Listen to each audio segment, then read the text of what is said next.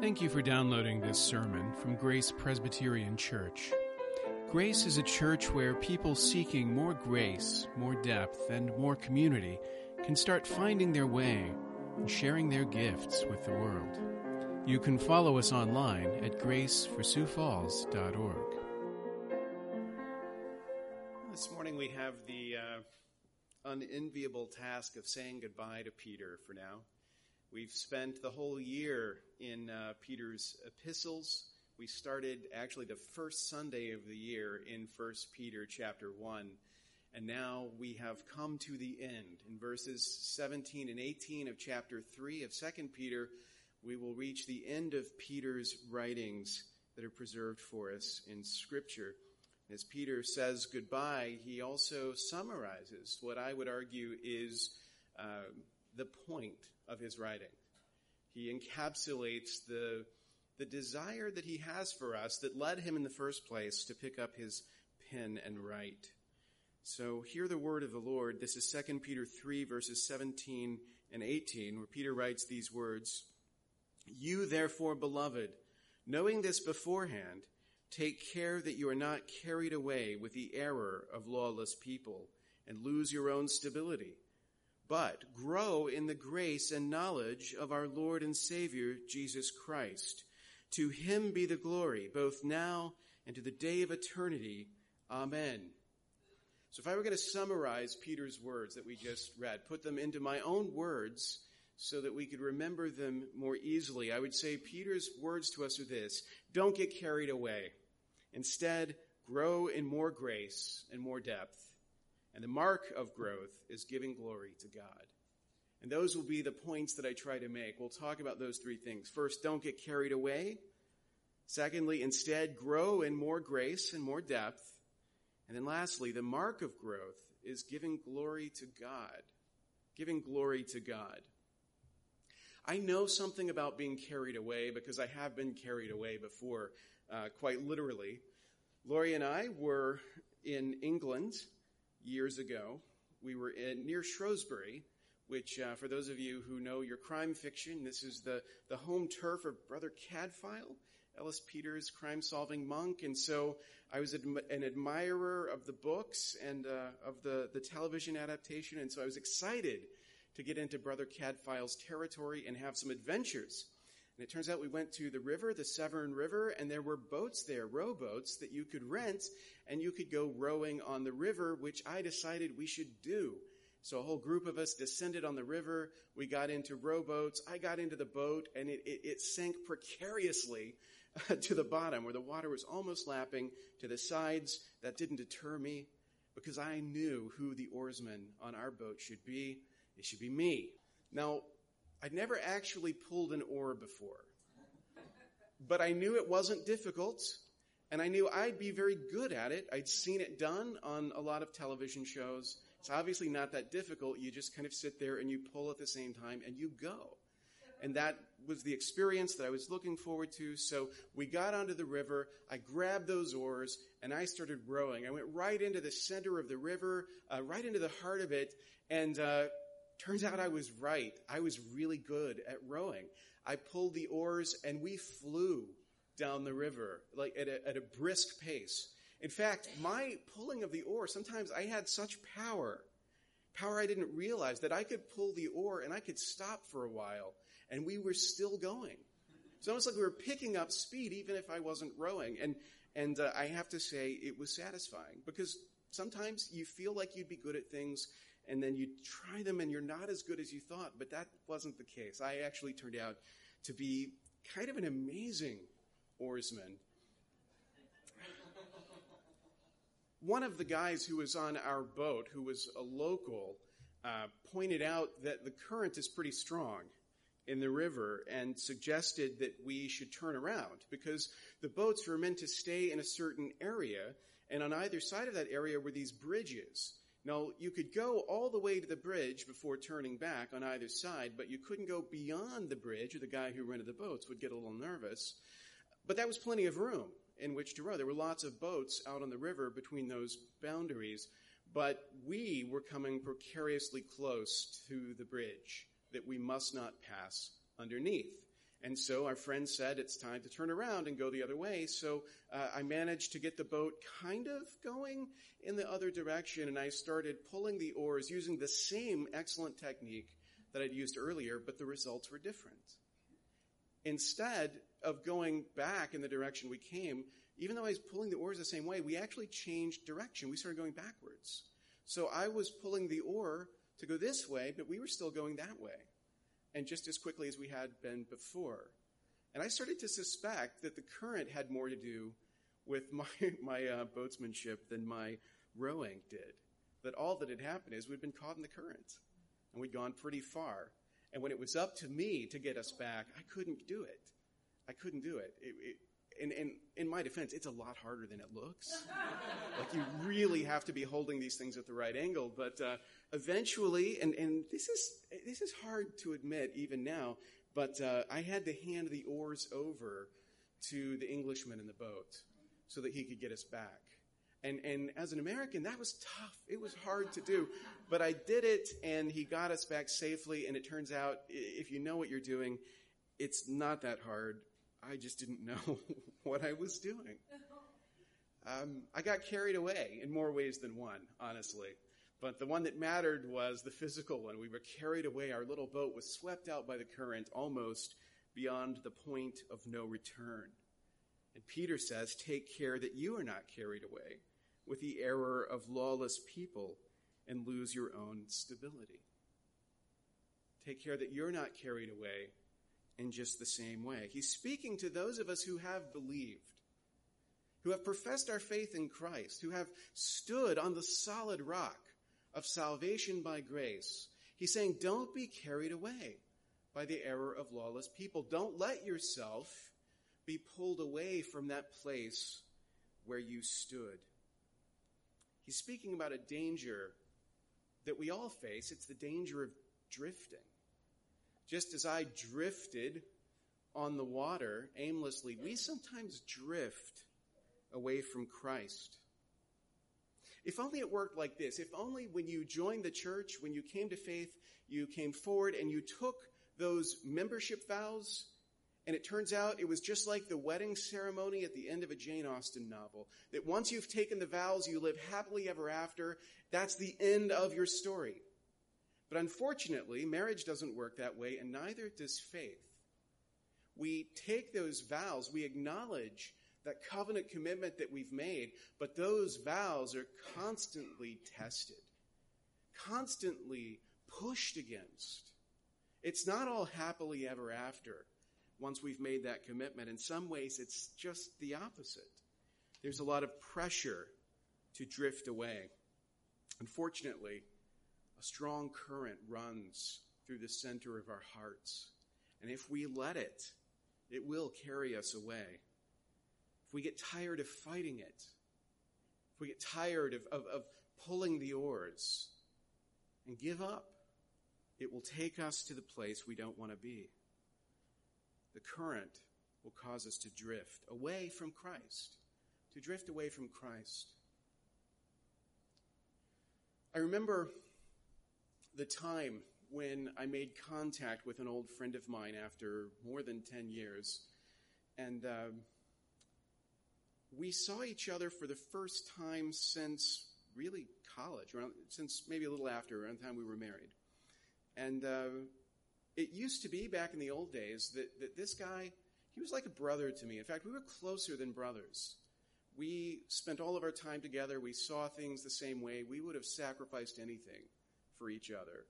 Then we graduated, and we kind of stayed in touch for a little while. We both got married, and eventually we didn't have any contact anymore. And after about 10 years, we got back in touch, happened to be going through his part of the world, and so we met with him, and the first thing I did was apologize. I said, I am so sorry. Like, I never intended not to reach out. I never intended not to call you. I don't know what happened. And my friend said, you know what, don't worry about it. It's not a big deal. It doesn't matter. We are just as close now as we ever were. And I felt relieved. Like, he'd let me off the hook. I didn't need to feel bad about my negligence as a friend. But when we spent a little time together, I found out that as good as his words sounded, they weren't true.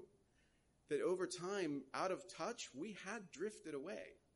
That we were not the brothers that we had been. There was a distance between us that hurt to realize, because if you had asked me back in the day, it never would have happened. I thought we were close and would never be drawn apart. And we were. And it wasn't even as if like people tried to keep us apart. We did it to ourselves. We just drifted away. And that same thing happens to us. Peter says, you have been forewarned of this danger. He says, knowing this beforehand. Remember, we've been looking at not just the promises, but also the warnings of the gospel, and this is the reason for the warnings.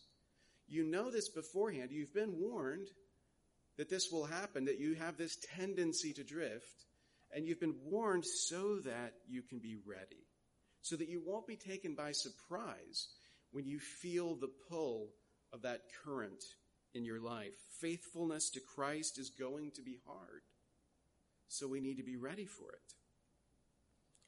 Now, the current that Peter is talking about, the force that carries us away, he describes as the error of lawless people. It's interesting that it's lawlessness that he's worried about. Now, this is an apostle who, like all the other apostles, believes in salvation by grace apart from works of the law. So there's a sense in which, surely, people might have looked at Peter and other early Christian teachers and said, but you are lawless people. Like, you're the ones who are telling us that we cannot be saved by the law, which is true. But when they talk about the impossibility of salvation through the law, they also talk about the impossibility of salvation apart from the law. It's an interesting thing. You're not saved by your obedience, but you won't be saved without it. It's just that the obedience is a work of the Spirit within us. Within us.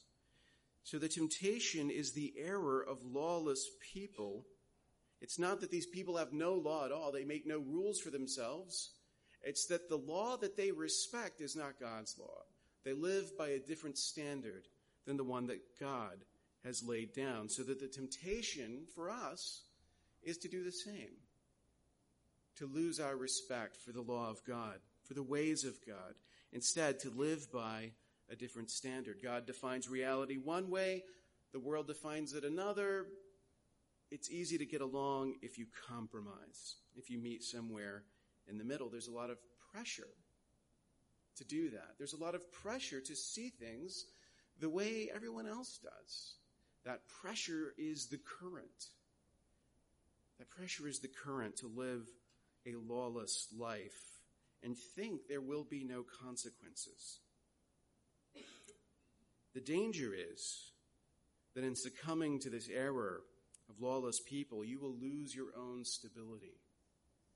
You will lose your own stability, Peter says, which suggests that stability is important to Peter.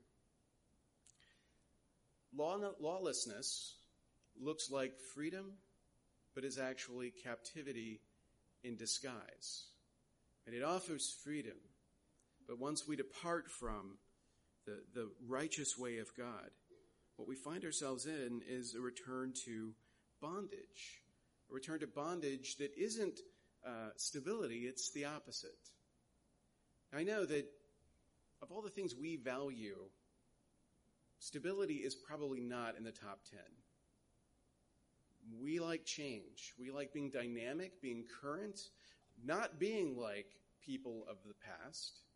We value and adore and worship youth. But Peter sees things differently. And Peter says what you ought to aspire to is not change, it is stability. And in Christ there is stability. And when you're carried away from Christ, you lose the stability that you need as a human being.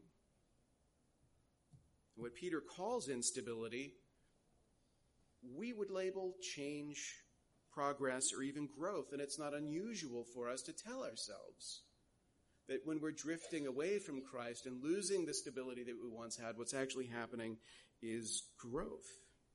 that we're on some kind of a journey or quest and we're coming into a deeper understanding as we drift away from the faith once delivered to the saints.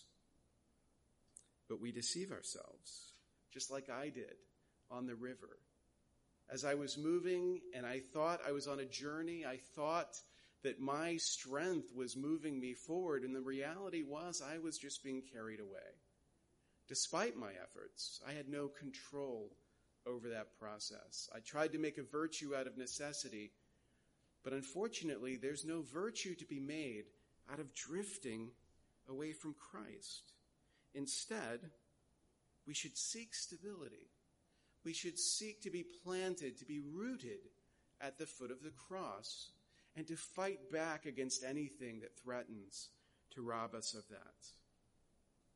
And to sum up what Peter is saying in verse 17, it seems to me that stability in Christ is our goal. It's the trajectory of our life. It's what we should aspire to be stably rooted at the foot of the cross. And if you've lost that, if you've drifted away from it, then the answer is to return to it. Don't confuse instability with growth.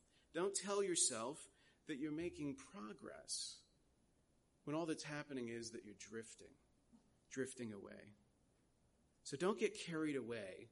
Instead, grow in more grace and more depth. Grow in more grace and more depth. Psalm 1 is probably the most familiar of the Psalms. It is a depiction of a righteous man. And it includes a powerful metaphor where that righteous man is compared to a tree planted by a river. This is Psalm 1 verse 3. It says, "He is like a tree planted by streams of water that yields its fruit in its season, and its leaf does not wither. In all that he does, he prospers." If you think about the metaphor, why the tree? Why choose a tree to compare this righteous person to? Well, a tree is stable. A tree is rooted. A tree sinks its roots down deep into the earth. It draws its strength from those depths, and through that it grows. And that's how we ought to be. That's how we ought to understand ourselves. Only stability leads to growth. Only stability leads to growth. If we're not deeply rooted at the foot of the cross, we will not grow in grace and knowledge. Instead, we will constantly drift, blown this way and that way by shifts in thought and doctrine. Without stability, we cannot grow. Lori and I learned this lesson the hard way when we were in Houston. We made the mistake of building a suburban house, indistinguishable from all the houses in the neighborhood. But we built it, and at the end of the process, I decided I was going to be different from everybody else on the block by planting different trees. Everybody else had pine trees, and I decided I wanted maple trees. Maple trees have leaves like a tree should. Pine trees have needles, which to me is not very tree-like. It's not very welcoming. And I realize I'm saying that on the eve of Christmas, but I don't care. I don't like pine trees. I don't like pine needles everywhere.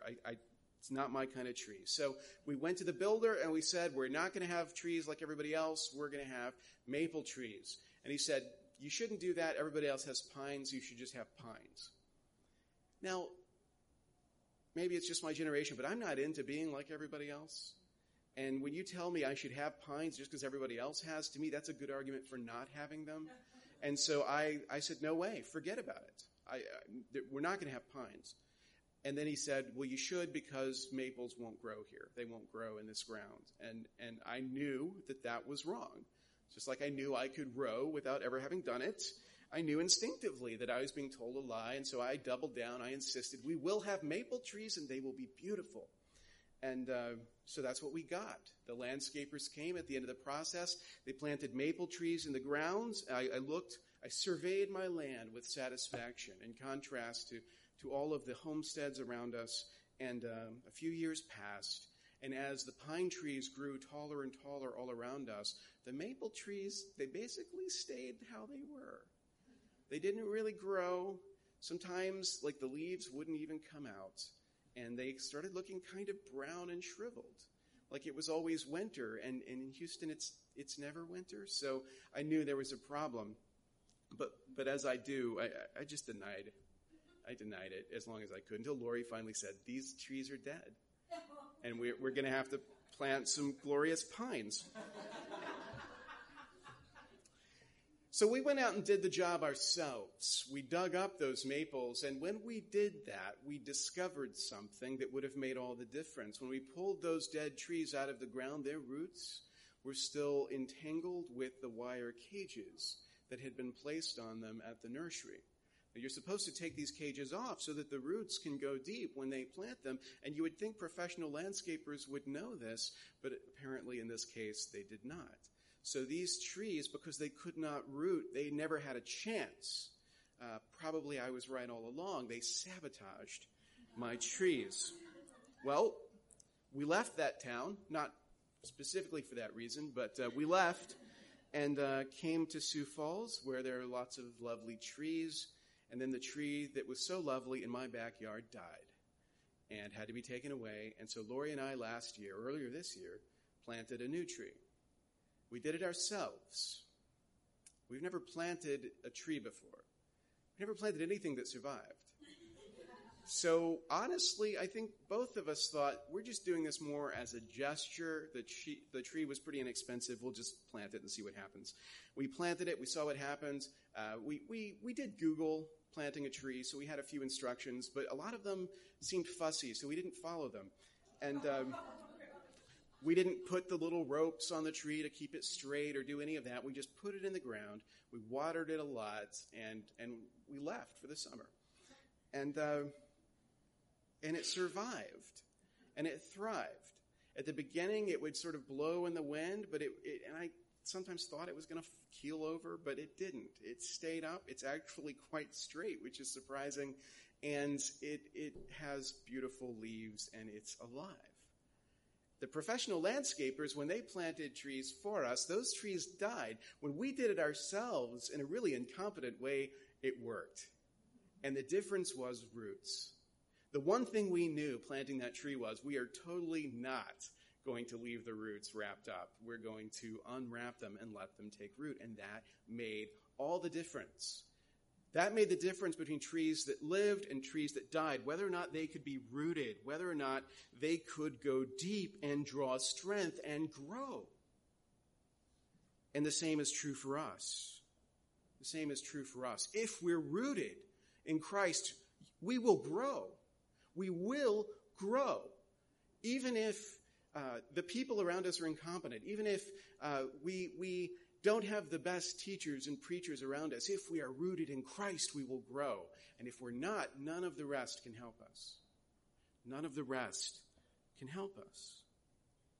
Peter says that we're meant to grow. We're meant to grow in grace. We're meant to grow in knowledge of Christ, which is another way of saying something that we say around here all the time, that we're longing for more grace. We're longing for more depth of knowledge.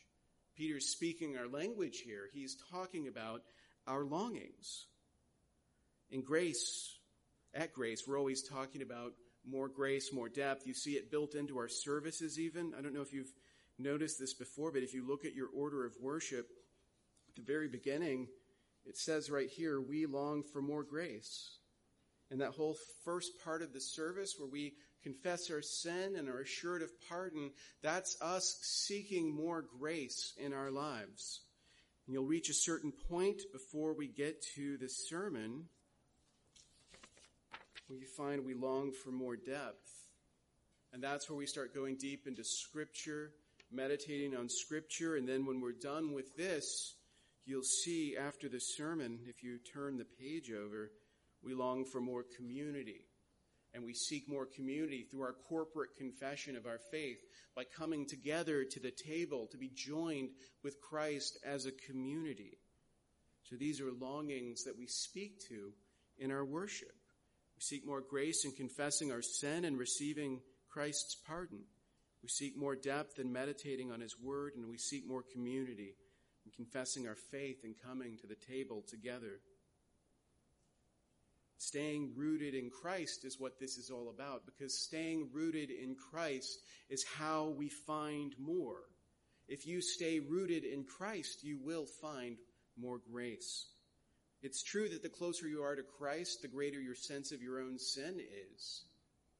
But the greater your sense of sin is when you're near Christ, the greater your sense of his grace. That changes everything. If you stay rooted in Christ, you will find more depth. As you immerse yourself in Scripture and the Spirit illuminates more and more of it to your eyes, the current in your heart that tugs you away will lose some of its pull. The closer you are to Christ, the less sway that current has over you. And a way to know whether or not you're growing, whether or not you're rooted at the foot of the cross, is to see whether or not you are finding more grace and more depth. If you find yourself relying more and more on yourself, if you used to be able to lay your sins and your cares at the foot of the cross and walk away, and now not so much, now if it's more and more about you and your fears and your anxieties, maybe you've drifted. Maybe there's a pull at those roots that makes it hard to grow. When you grow away from Christ, you're not growing at all, you're falling. So don't be carried away. Instead, grow in more grace and more depth. And the mark of growth is giving glory to God. Peter ends with these words, "To him be the glory both now and to the day of eternity. Amen."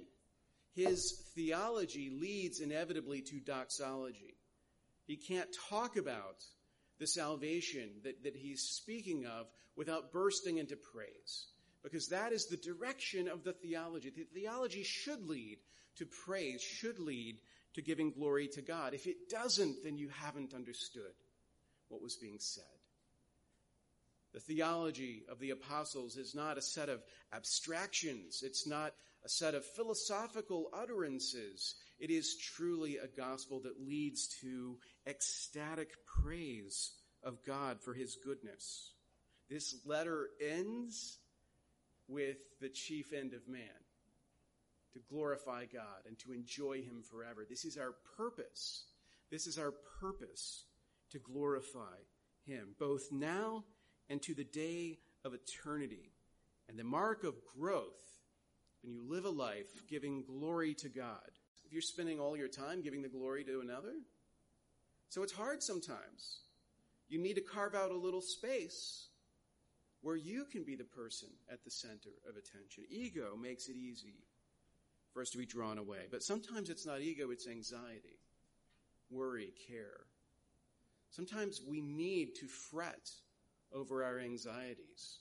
We don't want to not worry about them. We don't want to lay them at the foot of the cross, to trust them to Christ. We want to take them back for ourselves and brood over them and let our hearts focus on them until they eat us up. Ego and anxiety, I think much more so than just the world, are the currents that we have to row against. If you let ego and anxiety have their way, you'll be pulled away from Christ and set drifting.